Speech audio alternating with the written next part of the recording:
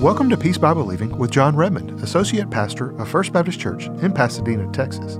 Today, we continue a message on the topic of wisdom. If you can, open your Bible to the book of Proverbs as Jon concludes his message, The Importance of Wisdom. What is wisdom? It is knowing what to do in a given situation, not just knowing how to pass a test, not just knowing the facts. It is knowing what to do with those facts, and then it is doing it. That is wisdom. Now the question is, how do we get wisdom? We all want wisdom. God wants us to have wisdom. When Solomon wrote this, he wanted us to have wisdom. The question is, how do we get wisdom? And the answer is this: we receive it. We receive it. Knowledge is learned, but wisdom is received. It is something that God gives us. Now, look in chapter number 2 in Proverbs, and look down in verse number 6. Chapter 2 and verse 6, and it says this: "For the Lord gives wisdom." Say that with me. For the Lord gives wisdom. The Lord gives it. So how do we get wisdom? We receive it. We don't find it in a book. We can't learn wisdom. We receive wisdom from the Lord. God has all wisdom. We want wisdom. To get wisdom, we have to receive it from God. But notice this: we receive wisdom as we pursue it and as we pursue God. Now turn to chapter number 8 and look down to verse 17. This is one of my favorite verses in Proverbs. Proverbs chapter 8 and verse number 17.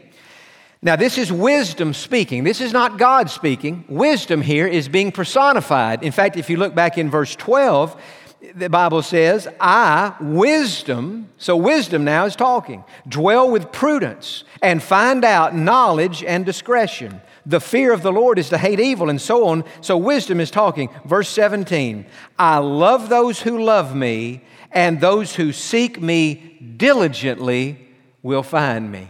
And so wisdom is saying, if you seek after me, you will find me. So how do we get wisdom? We receive it. We don't learn it in a book. We receive it from God, but we receive it as we pursue God and as we pursue wisdom. And so what I want to do today is to develop this idea on how we can have wisdom. And every one of us today needs wisdom in our lives as we make decisions in our families, at work, in our finances, in our health. We all need wisdom. God, what would you have me to do in this situation? And so how do we go about seeking that wisdom, and how can we receive it? So I want to give you some things to jot down today, and I think it will answer that question. The first way that we receive wisdom is to fear the Lord.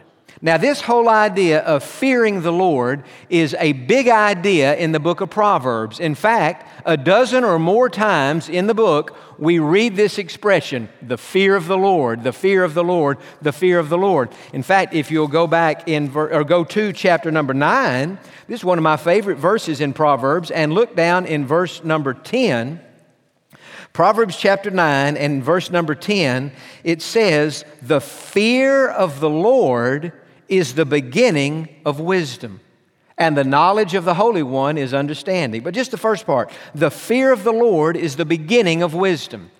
And so the first step to receiving wisdom, so that as you go through life, see, Proverbs is telling us how to live our lives, how to make good decisions, and we need wisdom. But the first step to receiving that wisdom is to fear the Lord. Now, the question is, what does that mean? What does it mean to fear the Lord? Does it mean that we are scared of God? Does it mean that if we feel like if we sin or mess up in some way, that God's just watching and He's going to pop us on the head, or He's going to zap us, or He's going to end our life? Is that what it means to fear the Lord? Well, to fear the Lord, I've really thought about that, and from a biblical perspective, I think I can say three things that will help flesh out the idea of fearing the Lord. First of all, to fear the Lord means to trust the Lord. In Proverbs chapter 1 and in verse number 7 in the Living Bible, here's what it says. How can a man become wise, or how can a woman become wise? Now listen to this. The first step is to trust and reverence the Lord. And so the first step to fearing the Lord, and remember, fearing the Lord is the first step to receiving wisdom. It begins by trusting the Lord. In other words, a person who doesn't trust God, they trust themselves or they don't even believe there is a God, but a person who doesn't trust God, they're not fearing the Lord, but to fear the Lord is to trust the Lord. And so let me ask you today, are you trusting the Lord? You know, when we think about faith and we think about trusting God, we have to make sure that our faith, everybody has faith. As Christians, we have faith in Jesus. An atheist has faith. They just have faith that there is no God. But it takes faith to be an atheist. In fact, I think it takes more faith to be an atheist than it does to be a Christian. Those of us who believe the Bible, we believe, first verse, in the beginning, God created the heavens and the earth. We just believe that. The atheist says, no, I don't believe that. So you ask the atheist, well, how do you believe the world got here? And they say, well, a long time ago there was nothing, and then there was an explosion, and all of a sudden there's everything. And so an atheist believes that nobody took nothing and made everything. Now, to me, that takes more faith than it does to believe that God took nothing and made everything. And so, but what I'm saying is the believer and the atheist both have faith. But for those of us who are saved, our faith is in the Lord. We are trusting in Him. How does a man, how does a woman have wisdom? The first step is to trust the Lord, to have our faith in the person of Jesus Christ, and to have our faith in His blood for the forgiveness of our sins. If you died today and stood before God, and God said to you, why should I let you into heaven? What would you say to God in answer to that question? Well, if I should die today and stand before God and God said, John, why should I let you into heaven? I would say, God, you and I both know that I've sinned many times. And God, I can't get around that. I can't deny that. I have sinned. But I have asked Jesus Christ to forgive me of my sins. I have asked Jesus to apply the blood that He shed on that cross to my sins, and I am trusting in Jesus Christ to forgive my sins and to save me. And that to which God would reply, open wide the gates and let Him in, because my faith is in Jesus. And so we have to ask ourselves, are we trusting in Jesus, or are we trusting in Jesus? Listen, your life and my life, our lives are like houses. And a house has to be built on a foundation. And the Bible says that the only foundation that a life should be built on is the person of Jesus Christ. And so we have to build our lives on the foundation of Jesus Christ, not on ourselves, not on our understanding, not on our experiences. We have to build our life and our faith on the person of Jesus Christ. So what does it mean to fear the Lord? First of all, it means that we trust the Lord. Second of all, it means that we respect the Lord.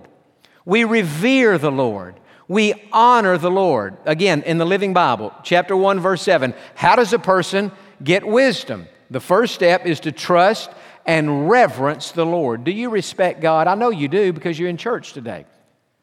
But the idea of fearing God, it includes this, that we reverence and that we respect God. Now, reverencing and respecting God is to say, I'm not scared of God. He has forgiven my sins. He is my Heavenly Father.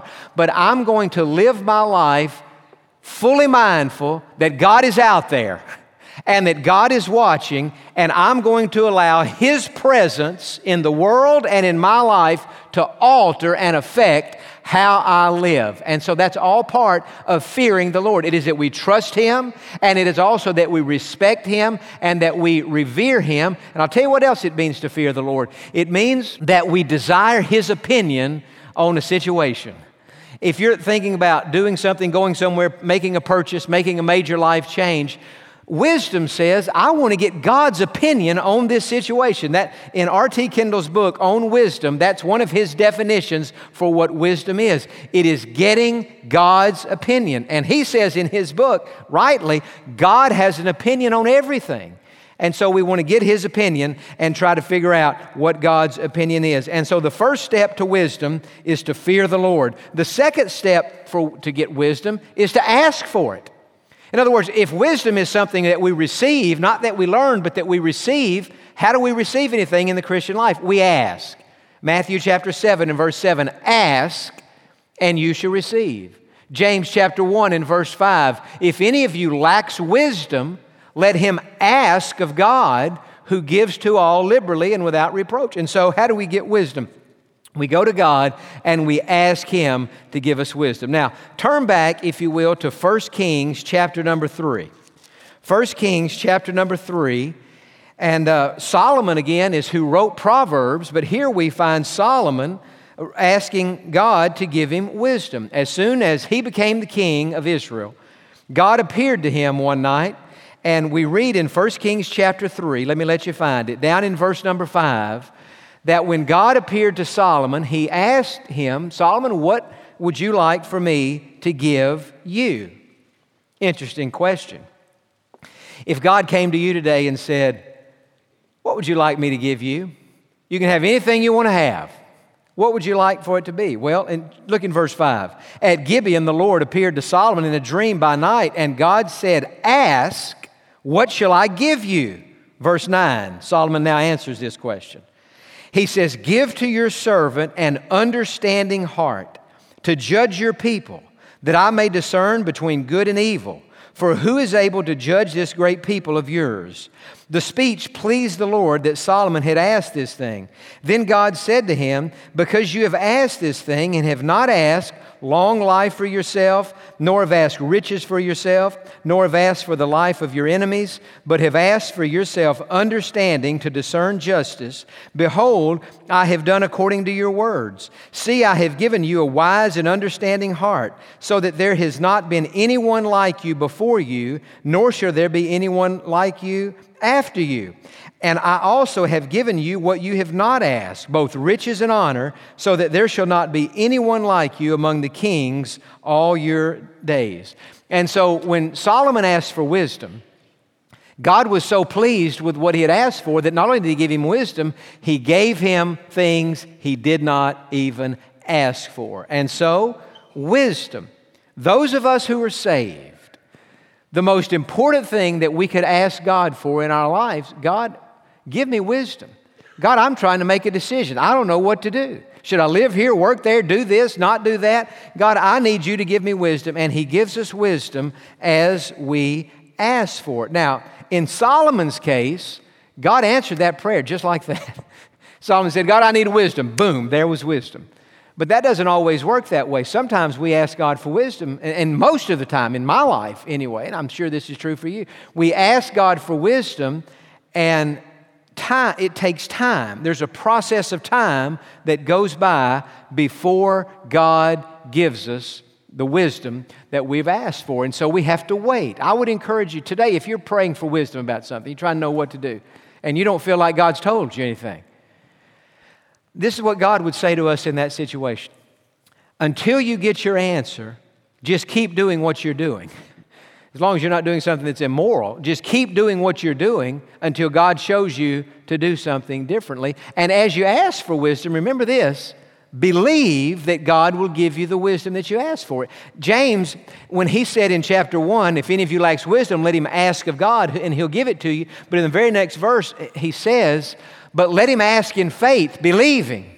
For he who doubts is unstable in all of his ways, like a wave of the sea. And so when you ask God for wisdom, ask in faith and believe that God will give you the wisdom that you have asked for. And so we want to ask, and we want to wait, and we want to believe that God will give us wisdom. Now, how do we have wisdom? We fear the Lord. We trust Him. We reverence Him. We desire His opinion. Next step, we ask, God, I need wisdom. Please give me wisdom. We believe He'll do it. We wait on Him to do it. And then the next thing is we act on the wisdom that God gives us. Remember this about wisdom. Wisdom is like a muscle. If you don't use it, you'll lose it. And so wisdom is like that. Wisdom, it's not just knowing what to do. Remember our definition of wisdom? It is knowing what to do in a given situation and then doing it. It is possible to know what to do and then not do it for whatever reason that you might have. Now, you are in 1 Kings. Keep your bulletin in 1 Kings and go back to Proverbs, and I want to show you something. We're going to come back to 1 Kings. But go to the very end of Proverbs, chapter number 31. Because I want to show you how Solomon, the wisest man who ever lived, other than Jesus himself, how he had wisdom. And yet he didn't use the wisdom that he had. He didn't act on it. He went against his own better judgment. In Proverbs chapter 31 and in verse number 1, it says, the words of King Lemuel. Now, who is Lemuel? Well, we don't know for sure, but Jewish tradition says Lemuel is another name for Solomon. And so it's kind of a name of affection that his mother had given to him. The words of King Lemuel, the utterance which his mother taught him. Now, who was Solomon's mother? Bathsheba. Bathsheba was the one who had an affair with David. So Solomon was born out of a relationship that didn't have the best beginning. David had committed adultery with Bathsheba, and certainly vice versa there. But he's been forgiven. She's been forgiven. They've moved on in life, and God is blessing David and Bathsheba so much so that He's blessed them with Solomon, who became the king. But as Solomon got older, Bathsheba called him aside, and she began to give him some advice about life, especially since she knew one day he would be the king. Look at verse 2, what Bathsheba said to Solomon. What, my son, and what son of my womb, and what son of my vows? Do not give your strength to women, nor your ways to that which destroys kings. Bathsheba saying, Solomon, take it from me. Take it from your father. When it comes to the area of morality, you better be very careful. And don't spend all of your strength and all of your time and all of your thinking on women. God has a girl out there for you one day, but just get with her and stay with her. Verse 4, it is not for kings, O Lemuel, it is not for kings to drink wine, nor for princes intoxicating drink.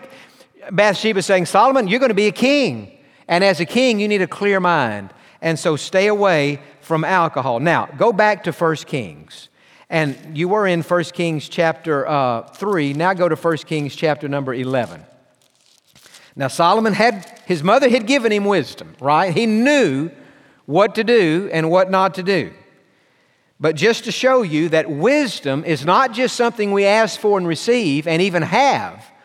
Wisdom is something we do. It is something we use. It is something that we act on. 1 Kings 11, verse 1. But King Solomon loved many foreign women. Now you think, well, now where did this come from? As well as the daughter of Pharaoh. Now he's married a girl from Egypt, and they worshiped other gods. Women of the Moabites, Ammonites, Edomites, Sidonians, and Hittites, from the nations of whom the Lord had said to the children of Israel, you shall not intermarry with them, nor they with you. Surely they will turn away your heart after their gods. Solomon clung to these in love. And he had 700 wives. Now, what in the world is happening to Solomon here? And 300 concubines. You know, I've read about concubines I never even knew what a concubine was. Yesterday I thought, what is this? What's the difference in a concubine and a wife? Well, when it says he had 700 wives, he was the king, right? And so these were considered royal wives. These were wives of the king. These concubines were a lower level of wives. So really, he had 1,000 wives. Now, 700 of them were royal wives, but do you think those girls felt special? I mean, do you think they could have said to one of the concubines, well, you're a concubine, but I'm one of the royal wives, and I'm one of his 700 royal wives. You think that made them feel special? Well, no. But he's got all these women. And in verse number 4, for so it was, when Solomon was old, that his wives turned his heart after other gods, and his heart was not loyal to the Lord his God, as was the heart of his father David. For Solomon went after Ashtoreth, the goddess of the Sidonians, and after Milcom, the abomination of the Ammonites. Solomon did evil in the sight of the Lord and did not follow the Lord as did his father David. Now, Solomon, the wisest man who ever lived, his mother had told him, be careful with these women and don't be drinking alcohol. Now, we could read on about how alcohol became an important part of Solomon. Solomon knew it so well that he wrote it in Proverbs. He said, here's what my mother taught me. And yet, evidently, Solomon wrote Proverbs, and I think it's safe to say, at a much earlier stage in his life, because when he got old, his heart was turned away from God. You wouldn't find somebody in a backslidden condition writing a book on how to have wisdom. So he had written Proverbs as a younger man. He had wisdom, and yet he didn't use it. He didn't do what he knew that he should do. And so wisdom is not just knowing what to do, it's doing it. It's doing what you know to do. Now, as we think about the importance of wisdom, I was thinking about this. If God came to you today, and God said to you what he said to Solomon, you can ask me for anything you want in life. Money, fame, a better job, a bigger house, a bigger family, longer life, whatever you want. The judgment on your enemies, vindication, the clearing of your name. You can ask for anything you want to ask for. What do you want? What would you ask God for? Well, as I said a moment ago, those of us who are saved, the wisest thing that we could ask God for every day of our lives is wisdom. If you believe that, say amen. It's true. So what I'm saying is, all of us today who are saved, our greatest need is wisdom. But those of you here today, or those who are listening at home today who say, John, I'm not sure that I am saved. I'm not sure that my trust is in Jesus. If my life's a building, He's not my foundation, you might would say. You might would say, I'm building my life, I'm constructing my faith on myself, on my own goodness, on my own experience, on my own understanding, on my own connections. I'm trying to build my life up with who I know and what string I can pull, but I'm not really building my life on the person of Jesus Christ. Friend, Jesus said, a storm will come into your life one day, and you have built your life on the sand, and your house is going to come tumbling down. But if you'll build your life on the rock, on Jesus, storm's going to come into your life too. Storms come into all of our lives, but if we're built on Jesus, we will withstand the storm. And so it says to me, those of us who are saved, every day we should ask for wisdom. God, show me what to do. But those who are unsaved today, you don't need to ask for wisdom. You need wisdom, but that's not the most important thing you need. You know what you need to ask God for today? You need to ask God for mercy and for forgiveness and for salvation. Let us therefore come boldly, Hebrews says in chapter 4, to the throne of grace, that we might find mercy and obtain grace to help in time of need. Friend, if you have never been saved, yes, you need enough wisdom to get saved. But even greater than wisdom, you need the mercy and the forgiveness and the grace and the salvation of God in your life. And so with our head bowed and eyes closed, we all need that. That's how we begin our Christian life, by asking for God's forgiveness. And so today, if you say, John, I'm not 100% sure that I'm saved, would you pray this prayer right now? Say, Lord Jesus, come into my heart, forgive my sins, and make me a Christian. I ask you to save me, and I trust you to do it. Lord, I need mercy, and I need grace. I need forgiveness, and I need a new beginning. Amen. For those of you who have just prayed to receive Christ as your Savior, we would love to know about it and to rejoice with you. please share your decision with us by sending an email to info@peacebybelieving.org.